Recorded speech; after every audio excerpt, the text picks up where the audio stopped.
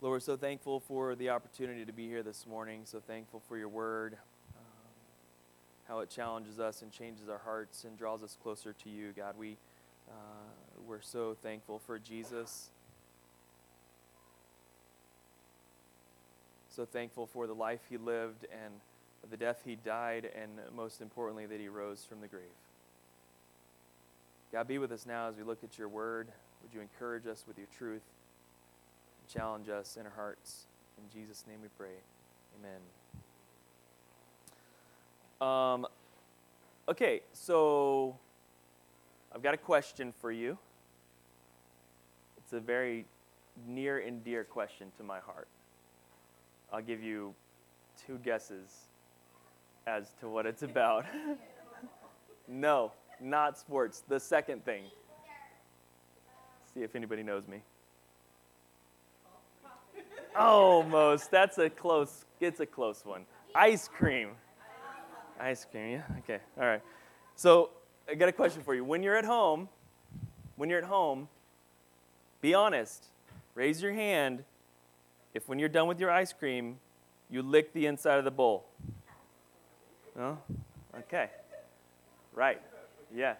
Yeah, you do. Yeah, be honest, right? Yeah. It's okay, right? It's okay to lick your bowl at home, right? But how many of you do this at the restaurant? Okay. All right. Wow. Okay. Interesting.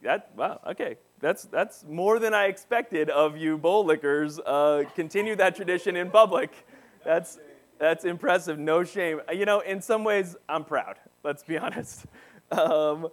I do actually draw a line. I don't do that in public. I try not to. I don't know if I've caught myself doing that before in public. Anyway, so it's okay, generally speaking. For some of you, don't listen to this rule, obviously. It's okay to lick your ice cream bowl when you're at home, but maybe not for some of you in a restaurant. Some of you, it is. So, okay. See how confusing it can be to follow the etiquette and rules of the world? Then there's this other iteration of ice cream bowl licking, right? Like for those of you that lick at home and don't lick at the restaurant. How many has that narrowed it down to? I'm not sure, maybe 2. Okay. If you have company over, do you lick the bowl when you've got company over at your house? Depends on the company. Okay, so there's exceptions even to this.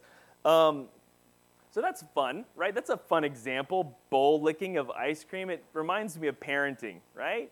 So much fun, right? It's so fun. Do this, don't do that. Don't do this when this is happening, except when this is happening, do that instead. Like we give a plain rule, right? Or we show a plain action. I lick my ice cream bowl. Guess what happens when we go out to public? Kids do what we do at home. And they lick the ice cream bowl. I'm like, no, not here. That's not where we lick the ice cream bowl, just at home, and not when we have company, But for some of you, obviously, that's not the rule. So the rules and things that we follow can be a lot like this, right? Like we don't know, okay, what is the right thing to do in this circumstance or that circumstance? And when this specific situation applies, how do we operate? Well, for the past few months, we've been looking at Joshua. And we're coming to a point where they're going into a time of covenant renewal. And Joshua, it reminds me a bit of this handoff that has been happening between Moses and Joshua. And once Moses was this leader, now Joshua is the leader, and a new generation has risen up. And now Joshua is tasked with telling the people of Israel, this is what you are supposed to do. This is the law of the Lord. Here it is, and here is how we follow it. And you might remember that as we went through Deuteronomy, rewind, okay, back in there, he gave us the 10 Commandments, right? Very simple, 10 rules that you need to follow, okay? But then, in addition, the Lord revealed to Moses how those laws were going to apply, how they were going to be worked out when they went into the land in the specific scenarios. And so this pass-off has happened between Moses and Joshua, and we've seen him kind of muddy his way through this process, actually. We've seen the Jordan River, right? Joshua leading the people through the Jordan River. We've seen him leading them into battle at Jericho, and we've seen him most recently leading them through the ups and downs of the battle of Ai. And so today, after all that Joshua has learned and the people have learned about the relationship with God, we find them in a place of covenant renewal. And so I do have a map for you. I think there's a map. I think I've got a map again. This is great. See, this is a map. Okay. You guys recognize maps? This is a map. And so you can see down at the bottom, you might recognize that from last week. That's where we had the Battle of Ai and the Battle of Jericho shown there below. So they started in Jericho, then they went to Ai, then they didn't listen to the Lord, so they got beat, and they went back to Ai and did it again the way the Lord told them to. And now, today, we're looking at their movement up northward to Shechem between two mountains, Mount Ebal and Mount Gerizim. Okay? This is like a day or two's journey north, this huge group of people, right? So this is where we find them today when we're going to read verses 30 to 35, which says this. At that time, Joshua built an altar to the Lord, the God of Israel, on Mount Ebal, just as Moses, the servant of the Lord, had commanded the people of Israel. As it is written in the book of the law of Moses, an altar of uncut stones upon which no man has wielded an iron tool. And they offered on it burnt offerings to the Lord and sacrificed peace offerings. And there in the presence of the people of Israel, he wrote on the stones a copy of the law of Moses, which he had written. And all Israel, sojourner as well as native born, with their elders and officers and their judges, stood on opposite sides of the ark before the Levitical priests, who carried the ark of the covenant of the Lord, half of them in front of Mount Gerizim and half of them in front of Mount Ebal, just as Moses, the servant of the Lord, had commanded them at first, to bless the people of Israel. And afterward, he read all the words of the law, the blessing and the curse, according to all that is written in the book of the law. There was not a word of all that Moses commanded that Joshua did not read before all the assembly of Israel, and the women and the little ones and the sojourners who lived among them. And so we see this moment where Joshua is now doing what Moses told them to do when they entered the land. He said, okay, when you get into the land, you're going to go to Mount Ebal and Mount Gerizim, and you're going to set up a time of covenant renewal. They didn't exactly know when that would happen. Like, they knew they had some battles to fight, and in fact, they did. They fought the Battle of Jericho, they fought the Battle of Ai, and then it was time to go and celebrate this renewal of the covenant. And the truth is, at this point, as a generation, they have learned a ton about what it is to follow the Lord already, right? I mean, you saw them in the Jordan River. Like, God opens up the Jordan River for them to walk through, just as he said to do. It's at flood stage level, and he lets them through on dry ground. They've seen the power of God move them forward. We've seen them sanctify themselves and set themselves aside, and the Lord reminding them that this battle is not their battle, it's the Lord's battle. The Lord showed up to them and said, hey, listen, I'm not for Israel, and I'm not for Israel or against Israel. I'm not for the Canaanites or against the Canaanites. I am for who? The Lord. And so this is the Lord's battle that is going forward. So they learned this. They got a little prideful after they defeated Jericho, after the Lord defeated Jericho, and thought they were doing it in their own effort, and went and decided how they were going to attack Ai. It turns out they had sin in the camp, and that was a terrible tragedy. They lost many members, and they were run away from that war. And God said, hey, there's sin here. Like, you went out to war with sin. Not only that, you didn't consult me about how you were to go to war. You just went. And so they've learned some things about listening to what the Lord has said and being the people that God has called them to be. And so it's fitting now that they are in a time of covenant renewal, where they've gone before the Lord as Moses said they should with this renewal ceremony. So I'm going to walk through verses 30 to 35, and there's a couple things that I want to point out. And the first is this. Joshua read every word of the law that this new generation could know and follow the Lord. Okay, so first thing to know about the covenant renewal. You might have heard it as I read through it. It's like, He had read every single word. All the law that was written down, he read. There was not a word of all that Moses commanded that Joshua did not read before the people. Joshua read every word of God's law. Sounds like a simple statement, but there are millions of people gathered on two mountains listening to Moses read pretty much the entirety of Deuteronomy. When was the last time anybody read Deuteronomy as a whole? Like the whole, right? You know, it's a big book. It's like 36 long chapters. Took us a long time to go through it as a church. And so Joshua is there and he's reading the entire law, pretty much the entire law, probably like chapter 5 on, but still, starting with the Ten Commandments onward. He reads the entire law before them. From the instructions for this covenant renewal ceremony, they were given, these laws were given by Moses in Deuteronomy chapter 27 and the whole of Deuteronomy. And there's a couple of things that we can learn from Joshua reading every single word of the law. The law functions for us on two different levels, okay? There's two levels to obeying God's law.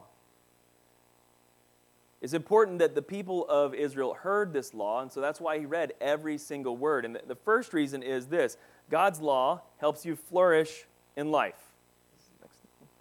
I think it's next thing. Is the next thing? Yeah, cool. God's law brings flourishing to our lives. So in chapter 27 of Deuteronomy, we actually give an outline of what they're supposed to say, some of the things they're supposed to say to one another on this mountain. And it starts with some simple things like this: "Cursed be the man who makes a carved or cast image, an abomination to the Lord, a thing made by hands of craftsmen and set up in secret. And all the people shall answer, Amen. Cursed be anyone who dishonors his father or mother, and all the people shall say, Amen. Cursed be anyone who moves his neighbor's landmark, and all the people shall say, Amen. Cursed be anyone who misleads a blind man on a road, and all the people shall say, Amen. Cursed be anyone who perverts justice due to the sojourner, the fatherless, and the widow, and all the people shall say, Amen." As a people, they are affirming that the law of the Lord is telling us what is right and what is wrong to do. This is a simple explanation of what is good and what is not good to do. And this is the first function of God's law. It creates flourishing in our life, okay? Got a couple examples for you. By disobeying God's law, we hurt others and we hurt ourselves because we aren't fulfilling what God has revealed to us about what we are to be as people, okay? So if we disobey God's law, we are not flourishing, right? God has revealed what it is to be a human, what it is to love one another, what it is to treat someone. Like, is it right to mislead a blind man on the road? No, that's the worst thing you could possibly do. Like, if you took anything from the Ten Commandments, if you came away and like, you know what, it's kind of funny if we mislead this blind man on the road, like, no, cursed be you. That is terrible. You're hurting someone. And so, a couple quick examples for you. So, I work in a coffee shop, obviously. You can see we do the things back here.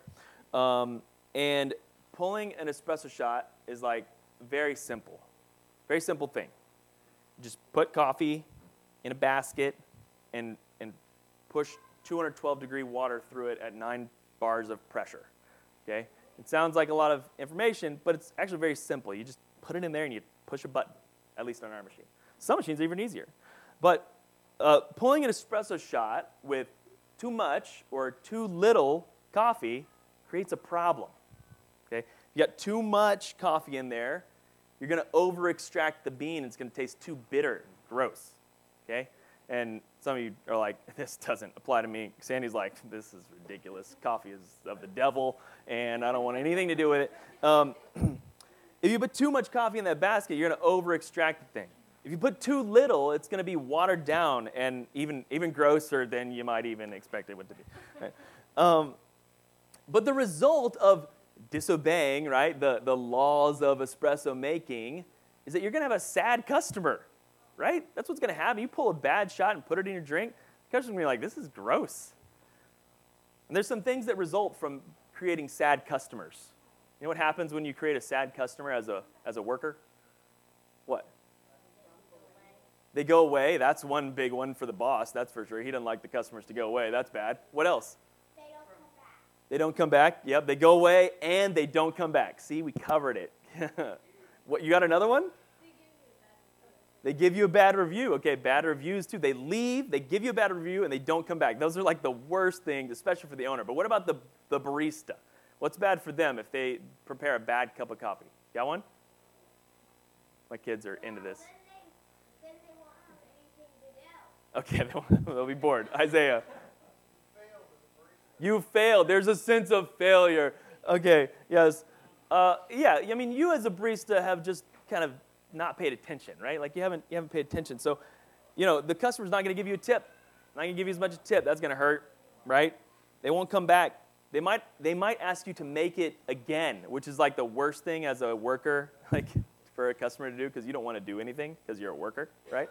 And you don't like work because work is work. And the customer's like, this is bad. Can you make it again? Like, ugh, and make it again. So there's bad things that happen when you don't listen to the instructions, right? And the same is true with God's word. Like God's word is given that good things would result. He created you, right? He made you to function the way that you function. And just like this machine is made to function in a particular way, if I do it wrong, it's going to produce a bad result. And the Lord, in his graciousness, has revealed to us his law. He said, this is how you should do this. Like, love your father and your mother. Honor them, that it will go good for you. Hey, you know what? Here's a good one. Don't murder anybody. That's a good one. Let's keep everybody alive, right? So by disobedience, we hurt others, and we don't fulfill our God-given purpose for us. The flip side of that God's law helps us flourish, is that by obedience, we will be blessed, because God's law is good for us. He made us. He loves us. He knows what is best for us, and he's revealed his moral law to us. We say this all the time in my house. Yo, kiddo, our instructions are for your good. Our instructions are for your good. Right? The classic example. You don't tell your kids not to touch a stove because you're some mean, authoritative, controlling overlord to them, right? That's not the reason why you say, hey, don't touch the stove, right? You say don't touch the stove because you don't want them to get burned, right? You know there's a stove there for a reason. It's a great thing, actually, right? We have a stove for a great reason. We didn't put it there to torture them with mindless, purposeless rules. We put the stove that gets hot there for a great reason. We cook things. Pizza, cookies, lasagna, eggs, like all these things are good things that come from a hot stove. And so there's some rules around that, right? If you touch it, you'll get burned. You'll get hurt. Your hand will get hot. Your fingers will get cooked instead of the food. It will hurt you. You will cry. We might have to go treat you for burns. Like, there are bad things that result when you touch the stove. This is a good thing. If you obey, you get good food. If you disobey and touch the stove, you get cooked hand. This is bad, right? So God's laws are not meant to be some mean thing to us. They're meant to create flourishing and goodness in our lives. So that's the first kind of piece of God's law, right? It brings flourishing into our lives. The second thing is this, that God's law defines our allegiance. It defines our allegiance. Do we believe that God is for our good, or do we not? Do we believe that his rules are good? Do we believe that he gave us a stove in our kitchen that good things would come? Or do we think that, he's just mean and wants me to not have any fun? I want to touch that stove if I want to. All right, go ahead, touch the stove. It turns out it's still hot, even if you think it's going to be fun. There's a limit, right? God's law defines our allegiance. Are we for him, or are we against him? So back in Deuteronomy, we found these statements after the initial curses were read. Hey, listen, if you don't do this, cursed you if you lead a blind man off the road, right? And people say, amen, don't lead a blind man off the road. That's really terrible, right? And then furthermore, He says there are blessings and there are curses that are associated with following the law. Okay? If you give your allegiance to me, then you will be blessed. If you give your allegiance to something else, then you will not be blessed. You are my enemy. You will be cursed. So Deuteronomy 28, 1-3, it says this. These are the blessings that are to be spoken on Mount Gerizim. Okay? So there's the two mountains again. Get back to this covenant renewal, right? There's the two mountains. On Mount Gerizim, we're blessing the people, speaking the blessings of the Lord if we are allegiant to our Lord. If you faithfully obey the voice of the Lord your God, being careful to do all his commandments that I command you today, the Lord your God will set you high above all the nations of the earth. And all these blessings shall come upon you and overtake you if you obey the voice of the Lord your God. Blessed shall you be in the city, and blessed shall you be in the field. The opposite is true. If your allegiance is not to the Lord, curses will come upon you. Deuteronomy 28, 15-17. But if you will not obey the voice of the Lord your God, or be careful to do all his commandments or his statutes that I command you today, then all these curses shall come upon you and overtake you. Cursed shall you be in the city, and cursed shall you be in the field. Cursed shall be your basket and your kneading bowl. Our obedience to God's law shows our allegiance to him, shows that we say, yeah, God, you are for my good. Your rules are for my good. I trust you. I don't know about you as a parent, when you see your kid trust you, something wells up in you. You're like, thank you. You know what? I want to give you something because I can see that I can trust you and that you trust me. When trust is built, right, there's this relationship that grows because we are now one. We are unified. We are on the same page. You see the reason and the purpose why I say, don't touch the stove. You're like, hey, that turns out that hurts me, right? You see these things. And as a parent, you want to bless that and encourage that and pour out favor on that. But if you keep touching the stove and taking us to the hospital for burn care, I can't trust you with the stove. Right? And so I'm like trying to take things away from you to manage your lack of control of yourself, and a distrust is built. That's the basic thing that's happening here with the blessings and the curses. This is the same way a healthy workplace works too. If you're in a healthy workplace and you do good and you are loyal and you work hard and you follow the Lord's instructions, then things go well. If it's a healthy workplace. If you're doing your job and you're loyal and a good worker, it's rewarded in a good workplace. And you move up and you're promoted and all these things. But if you don't work hard and you don't listen to instruction, then you won't get promoted. You are not aligned with the company. This is how a healthy workplace functions. This is how it functions under the law of God. This generation of Israelites has come to realize that this is the case. In their journey through Jordan and Jericho and Ai, they realize that God can be trusted, that his rules are for the good of the people, and that sin is taken seriously, right? So the sin of Achan was taken very seriously. He was removed from the community in spite of the fact that he was an Israelite. So they understand, and it's time for them to renew their covenant before the Lord. All right, so first we saw then that Joshua read every single word of the Lord.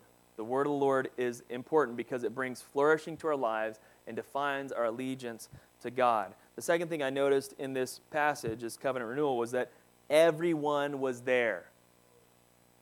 Everyone was there to hear the word of the Lord. You might have caught it as we read through. There wasn't anybody excluded at all. Verse 33 says, sojourner as well as native born. They're elders, officers, and judges. Okay, and at the end, verse 35, it says, these words were read before all the assembly of Israel, and the women, and the little ones, and the sojourners who lived among them. All the people, the men of war, their wives, their kids, those who decided to sojourn with Israel, the whole of Israel was there. Everyone was present, listening to this word of the Lord, being part of this covenant renewal. And just as it was instructed in Deuteronomy 27, half of the people were on Mount Ebal, and half of the people were on Mount Gerizim. Deuteronomy 27, 12 to 13 says, when you've crossed over the Jordan, these shall stand on Mount Gerizim to bless the people, Simeon, Levi, Judah, Issachar, Joseph, and Benjamin. And these shall stand on Mount Ebal for the curse, Reuben, Gad, Asher, Zebulun, Dan, and Naphtali. Okay, so you've got 12 tribes separated evenly on these mountains, okay? Just imagine this, 2 million people separated in half, and in the middle there is an altar. And they're going through this process of declaring the law of God unto one another and saying, yeah, cursed be the one that leads a blind man off a path. This guy's a dummy. That's ridiculous. Amen, right? And so they're going through this law, and they're reading the entire law of God. But I want you to notice something in Joshua chapter 8, verse 30 and 31. It says, at that time, Joshua built an altar to the Lord, the God of Israel, on Mount Ebal.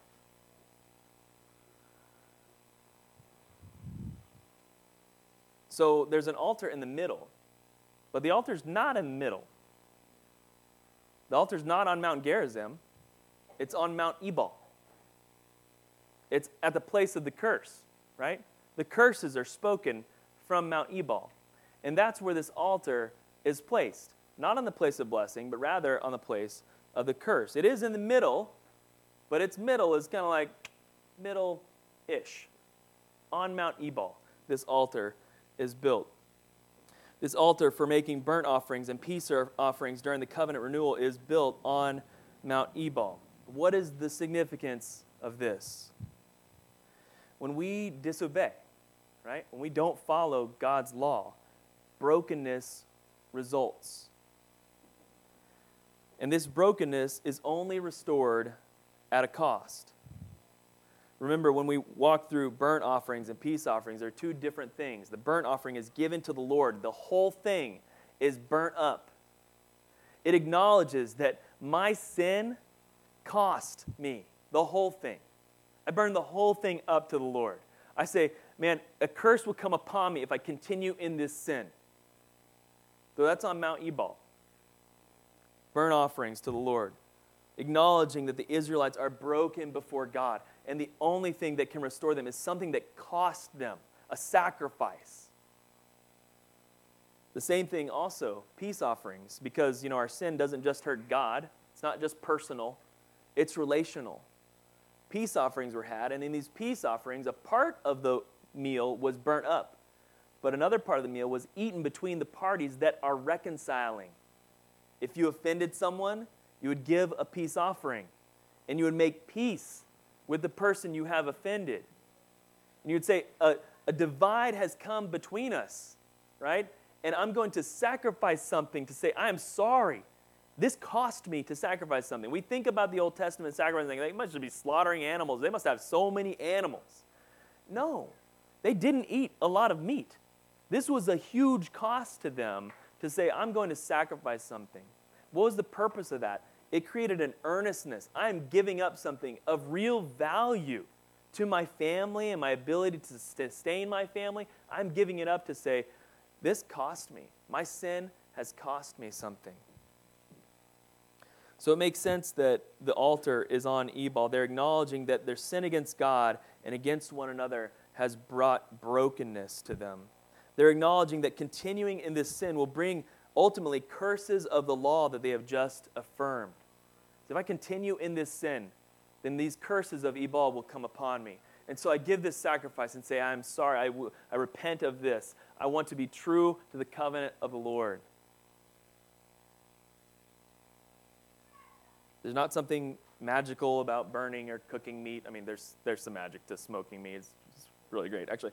But in terms of the ceremony, this is about demonstrating the earnestness of the worshiper, saying, this cost me something. There is a cost to my sin.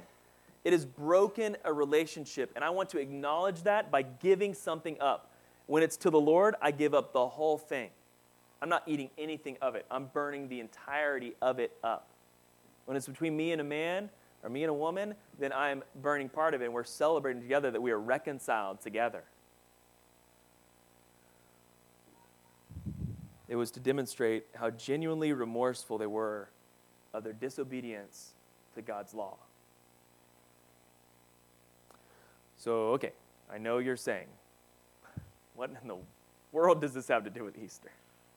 Why are we talking about a dang covenant renewal in Joshua? Why didn't Blake just choose to, do, John 20 and just preach on the resurrection, or 1 Corinthians 15 and just walk through that and just take a break from Joshua for a minute and just come back to this?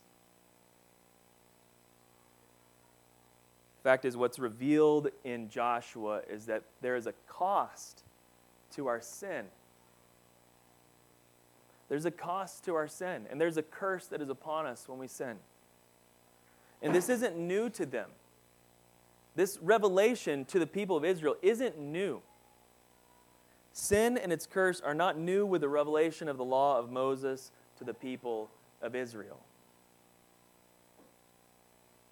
When Adam and Eve sinned and ate the fruit of the tree of the knowledge of good and evil, they immediately felt the curse of the sin. It's not something new that came about when Israel came on the scene. It's not like it came up with new rules to give the people of Israel. It's just they had been separated from God for so long, and now they're taken out of Egypt, and God says, hey, I want to remind you what it is to follow God. This is what it is to follow God. Set aside a day every week to acknowledge that God is in control of all things. Treat your brother and your sister with love. Just as I have loved you, love them also, is how Jesus sums it up. But this sin and this curse is not something that's new. It's been around since Adam and Eve. Genesis 3, 7-13 says, verse 7, just leave it verse 7. Genesis 3:7 says this, when they sinned, when they ate of this fruit, it says, then the eyes of both were open and they knew they were naked. And they sewed fig leaves together and made for themselves loincloths. And going on, it said they hid in shame and fear. And God says, well, how did you know you were naked? He knew at that moment, he knew before, that they had eaten of the tree that they weren't to eat from. The cost of their sin was separation from the unity they once shared with their Creator. Instead of walking in infinite blessing, they received the curse of sin, chapter 3, verse 14 and following. And so after they took of this fruit and ate it, the Lord said to the serpent, because you've done this, cursed are you above all livestock and above the beasts of the field. On your belly you shall go, dust of the earth you shall eat all your days. I'll put enmity between you and the woman, between your offspring and her offspring. He shall bruise your head, and you shall bruise his heel. To the woman he said, I'll surely multiply your pain in childbearing. In pain you shall bring forth children. Your desire shall be contrary to your husband, but he shall rule over you. And to Adam he said, because you've listened to the voice of your wife and not eaten of the tree which I commanded you, you shall not eat of it. Cursed is the ground because of you. In pain you will eat it all the days of your life. Thorns and thistles it will bring forth for you, and you shall eat plants of the field. By the sweat of your face you shall eat bread till you return to the ground, for out of it you were taken, for you are dust, and to dust you shall return. They broke the relationship with their Father in heaven. And during our time studying the Old Testament, we've seen the humankind struggle with this over and over again, with each other and with God. From the flood to Babel, from Abraham to Moses to Joshua, and even to our day now, we feel the curse of sin and how it has separated us from fellowship with our Father in heaven, with our Creator God, whose laws are for our good. He's not giving us laws to be mean. He's not telling us what to do to say, gotcha. He's saying, if you want to flourish in life, then trust me. I made you. I formed you. I brought you out of the earth. What I command for you is good.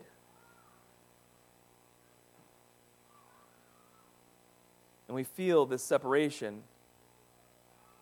Once we had life, but now because of our sin, we have death. For the wages of sin is death.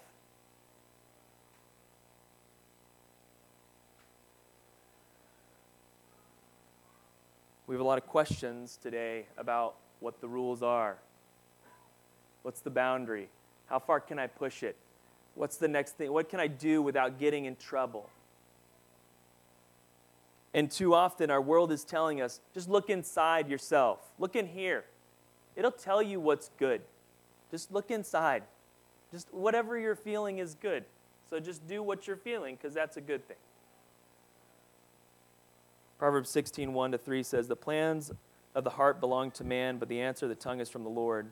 All the ways of a man are pure in his own eyes, but the Lord weighs the spirit. Commit your work to the Lord, and your plans will be established. If you follow what you're feeling inside, it will feel pure to you. But God is saying, the Lord weighs your spirit. The Lord weighs what is good for you, not you. You're always going to feel right. You always feel right until someone shows that you are wrong. There's never a time in your life. You just check yourself. Right? Even when you don't know things, you believe that you understand that you don't know things and you're right about the fact that you're ignorant of something. Right? You believe you are right. The things you do because you believe they are the right things to do most of the time. Either by justification or by just complete ignorance. You believe you are right. And Proverbs says, all your ways seem right to you. They seem pure. But it's the Lord that weighs the spirit. He has revealed to us what it is to follow him. He's revealed the character he desires for us. It's as simple as looking to his word, saying, God, what have you told me to do? Deuteronomy 5:6. I'm the Lord your God who brought you out of the land of Egypt, out of the house of slavery. God saved you from slavery. You were enslaved to sin, and he brought you out. You shall have no other gods before me. You shall not make for yourselves a carved image or a likeness of anything that is in heaven or in the earth beneath or in the water underneath. You shall not bow down to them or serve them, for I, the Lord your God, am a jealous God, visiting the iniquity of the fathers on their children to the third and fourth generation of those who hate me, but showing steadfast love to those thousands of those who love me and keep my commands. You should not take the name of the Lord your God in vain, for the Lord will not hold him guiltless who takes his name in vain. Observe the Sabbath day and keep it holy. 6 days you shall labor and do all your work, but the seventh day is a Sabbath to the Lord your God. On it you shall not do any work. You, your son, your daughter, your male servant, your female servant, your ox, your donkey, any of your livestock, your sojourner within your gates. You shall remember that you were a slave in the land of Egypt, and the Lord your God brought you out with a mighty hand and outstretched arm. Therefore the Lord your God commanded you to keep the Sabbath day. We recognize God has given us all we have, and it is only by his strength that we live. You shall not murder, you shall not commit adultery, you shall not steal, you shall not bear false witness against your neighbor, you shall not covet. These are the rules. They aren't to hurt you or harm you. They're for your good, that you would be in unity with the Father in heaven, and that you would be in love and encouragement to those that are around you. And the fact is, if you look at the law of the Lord, if you examine Scripture, not just the Ten Commandments, but Genesis to Revelation, you read the Word, he will show you that you have broken the law. You've broken it. I've broken it. And there's a cost to our sin.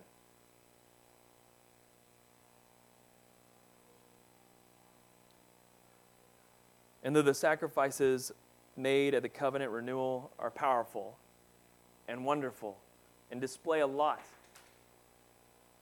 none of them complete the work. Hebrews 10:1-3 says, For since the law has but a shadow of good things to come instead of the true form of these realities, it can never, by the same sacrifices that are continually offered every year, make perfect those who draw near.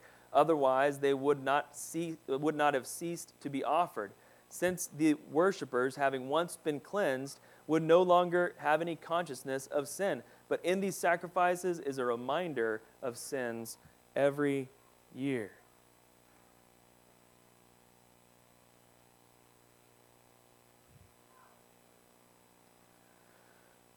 There's a cost to our sin. and we can't pay it.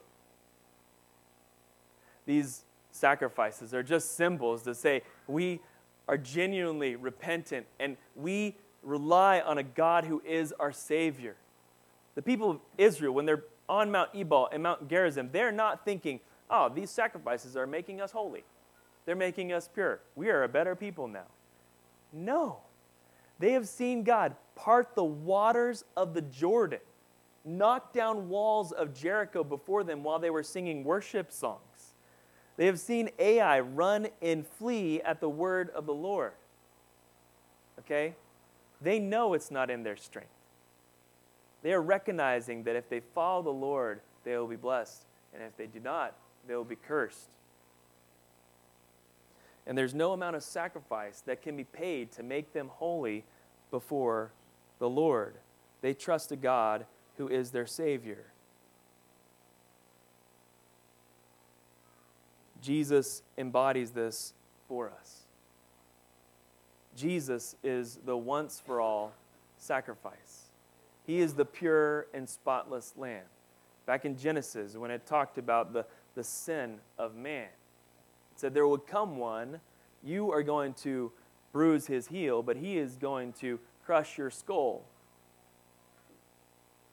And that's what happened at Calvary. God was crucified on Golgotha, the place of the skull. And his heel was bruised with, a nail. But Jesus there defeated sin because he had no sin. He was a perfect sacrifice, pure and holy, had done everything right with no sin, tempted as we are, yet without sin. But that's not where it stopped for us. It wasn't about this example of a pure life that Jesus lived. More than that is that he both is a sacrifice, but also defeated death and the grave.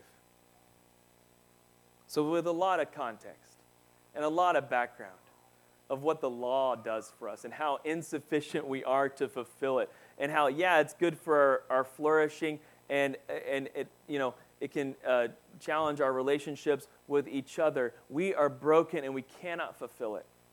It's not possible. You and I both know it's not possible for us to fulfill this law. And there is a cost to our sin that we cannot pay. And I challenge you and encourage you in the gospel. Jesus has paid the penalty for you.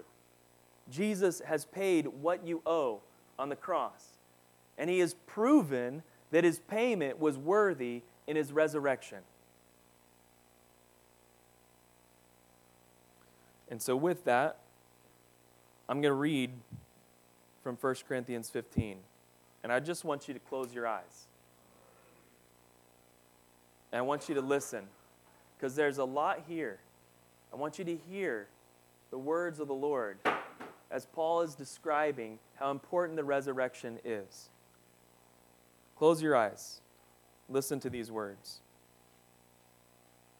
Now I would remind you, brothers, of the gospel I preached to you, which you received, in which you stand, and by which you are now being saved, if you hold fast to the word I preached you, unless you believed in vain.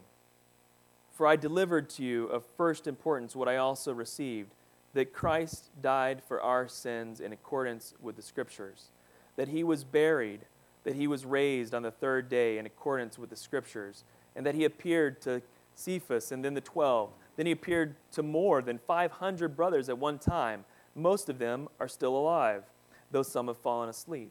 He appeared to James and then the apostles, and last of all, as one to untimely born, he also appeared to me. For I am the least of the apostles, unworthy to be called an apostle because I persecuted the church of God. But by the grace of God, I am what I am, and his grace toward me was not in vain. On the contrary, I worked harder than any of them, though it was not I, but the grace of God that is within me. Whether then it was I or they, so we preach and so you believe. Now, if Christ is proclaimed as raised from the dead, how can some of you say that there is no resurrection of the dead? But if there is no resurrection of the dead, then not even Christ has been raised. And if Christ has not been raised, then our preaching is in vain, and your faith is in vain. We are even found to be misrepresenting God because we testified about God that he raised Christ, whom he did not raise, if it is true that the dead are not raised. For if the dead are not raised, then even Christ has not been raised. And if Christ has not been raised, your faith is futile, and you are still in your sins. Then those who have fallen asleep in Christ have perished. If in Christ we have hope in this life only, we are of all people most to be pitied. But in fact, Christ has been raised from the dead, the first fruits of those who have fallen asleep. For as by a man came death, by a man has come also the resurrection of the dead. For as in Adam all die, so also in Christ all may be made alive. But in each in his own order, Christ the first fruits, then at his coming those who belong to Christ. Then comes the end when he delivers the kingdom of God the Father after destroying every rule and every authority and every power. For he must reign until he's put all his enemies under his feet. The last enemy to be destroyed is death. For God has put all things in subjection under his feet. But when it says all things are in subjection, it is plain he accepted those things that are in subjection under him. But some will ask, how are the dead raised? In what body do they come? You foolish person, how do you sow what you sow does not come to life until it dies? And what you sow is not the body that is to be, but a bare kernel, perhaps of wheat or some grain. But God gives it a body as he has chosen. To each kind of seed its own body. For not all flesh is the same, but there is one kind for humans, and another for animals and birds, and another for fish.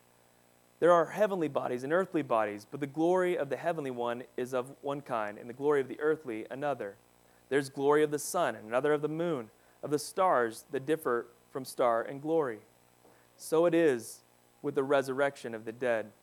What is sown is perishable, that is us. What is raised is imperishable. It is sown in dishonor, it is raised in glory. It is sown in weakness, it is raised in power. It is sown a natural body, it is raised a spiritual body. Thus it is written, the first man, Adam, became a living being. The last man, Adam, became a life-giving spirit. But it is not the spiritual that is first, but the natural, and then the spiritual. The first man was of the earth, a man of dust. The second man is of heaven. As the man of dust, so also those who are of the dust. As is the man of heaven, so also are those who are of heaven. Just as we have borne the image of the man of dust, we shall also bear the image of the man of heaven. I tell you this, brothers, flesh and blood cannot inherit the kingdom of God, nor does the perishable inherit the imperishable. Behold, I tell you a mystery. We shall not all sleep, but we shall all be changed. In a moment, in the twinkling of an eye, at the last trumpet. For the trumpet will sound, and the dead will be raised imperishable, and we will be changed. For the perishable body must put on the imperishable. The mortal must put on immortality. When the perishable puts on imperishable, the mortal puts on immortality, then shall come to pass the saying that is written, death is swallowed up in victory. O death, where is your victory? O death, where is your sting? The sting of death is sin, and the power of sin is the law. But thanks be to God, who gives us the victory through our Lord Jesus Christ.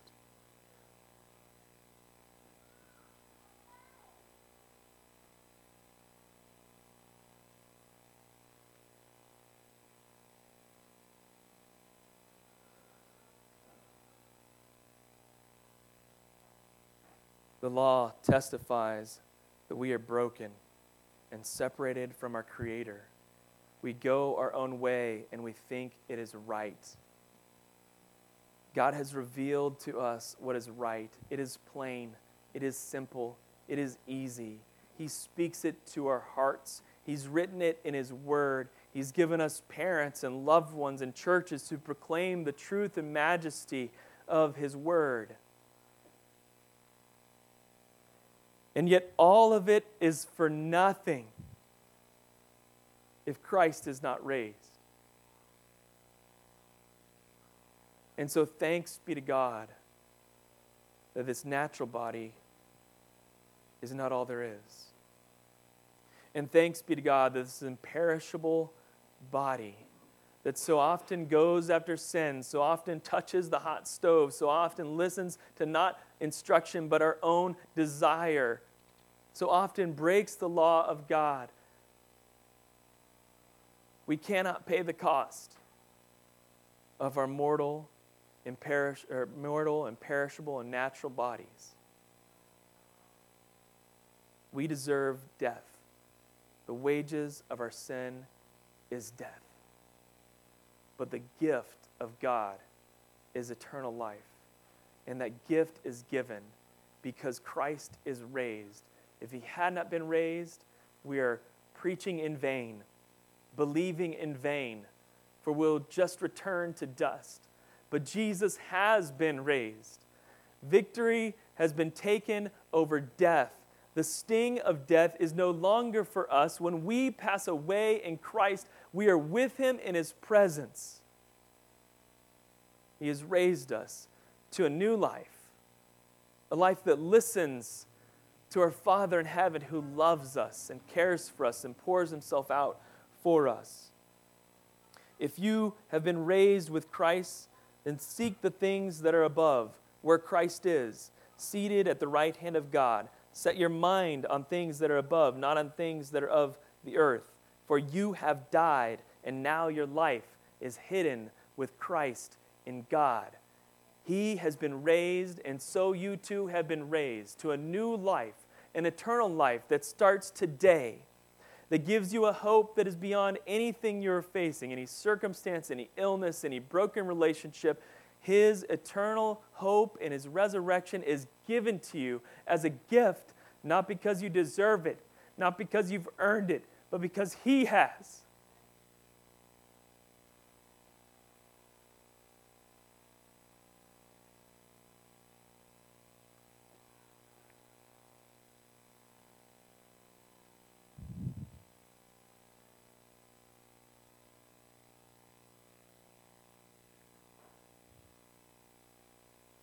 The curse of sin is upon our earth.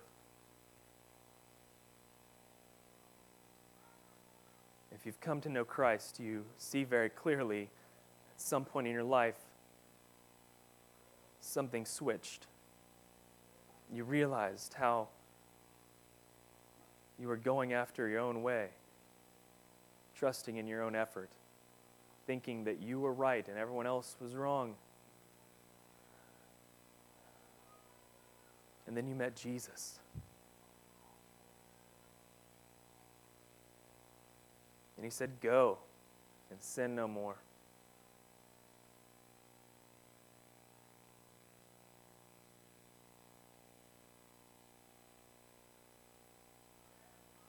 Then you met Jesus.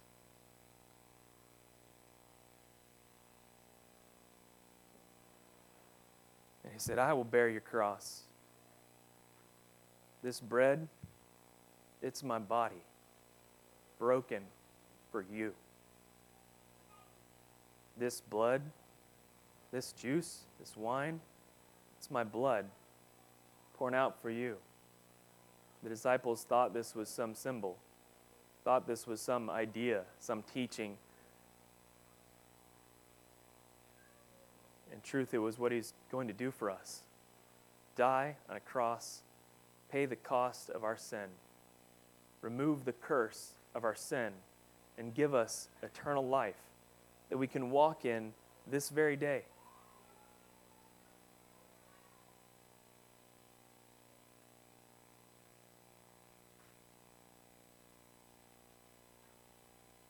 Where,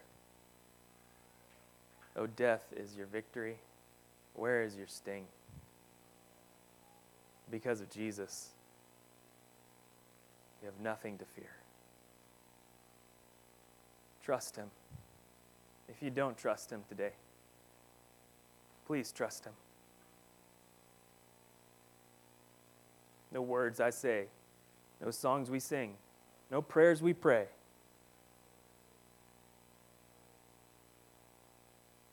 Can make the decision for you.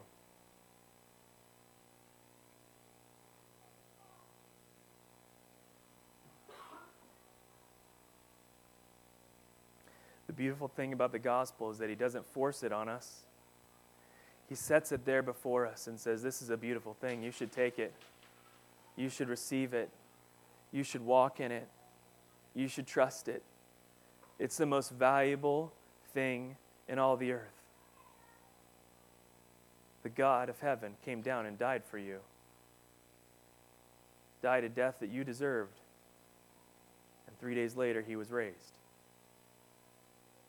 He defeated the curse of sin that is upon us. Place your faith in him this morning. Trust him with your life. He's not up there creating rules to make you have a bad time. He created you that you would flourish, that you would love those he's placed around you with all that you are, and that he could bless you and pour out his favor upon you, both now and in eternity.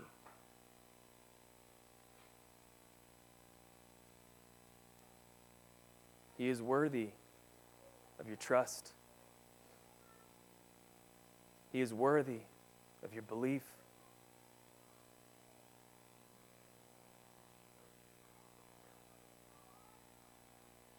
He is worthy of all that you can give him with every breath of your life.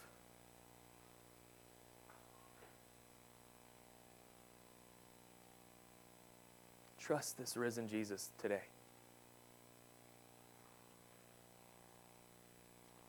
Lord, we're so thankful for your word, so thankful that it convicts and challenges and encourages us. So thankful that when we are weak, you are strong.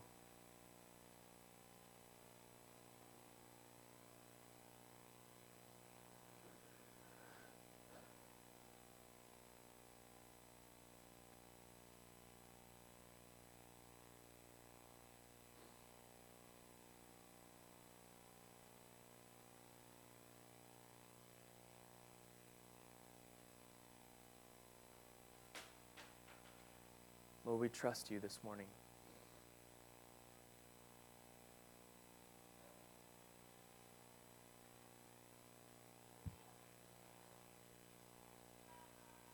Instead of breaking for prayer right now, I'll just ask you to continue to sit in prayer for a moment before we move into communion. The risen Lord is speaking to you today. He wants you to know that he loves you, gave his life for you. Some of you know that already. So take a time to sit and thank him. Just like Justin started out this morning. Thank you, Jesus. We don't deserve you.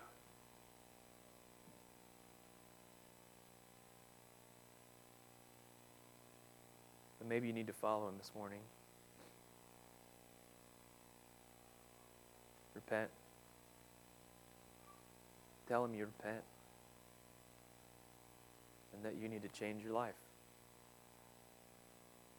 That you need to follow Jesus.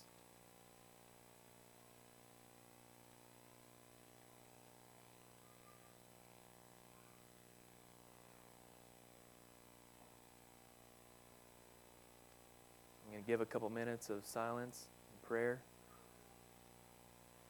and then we'll enter into communion together.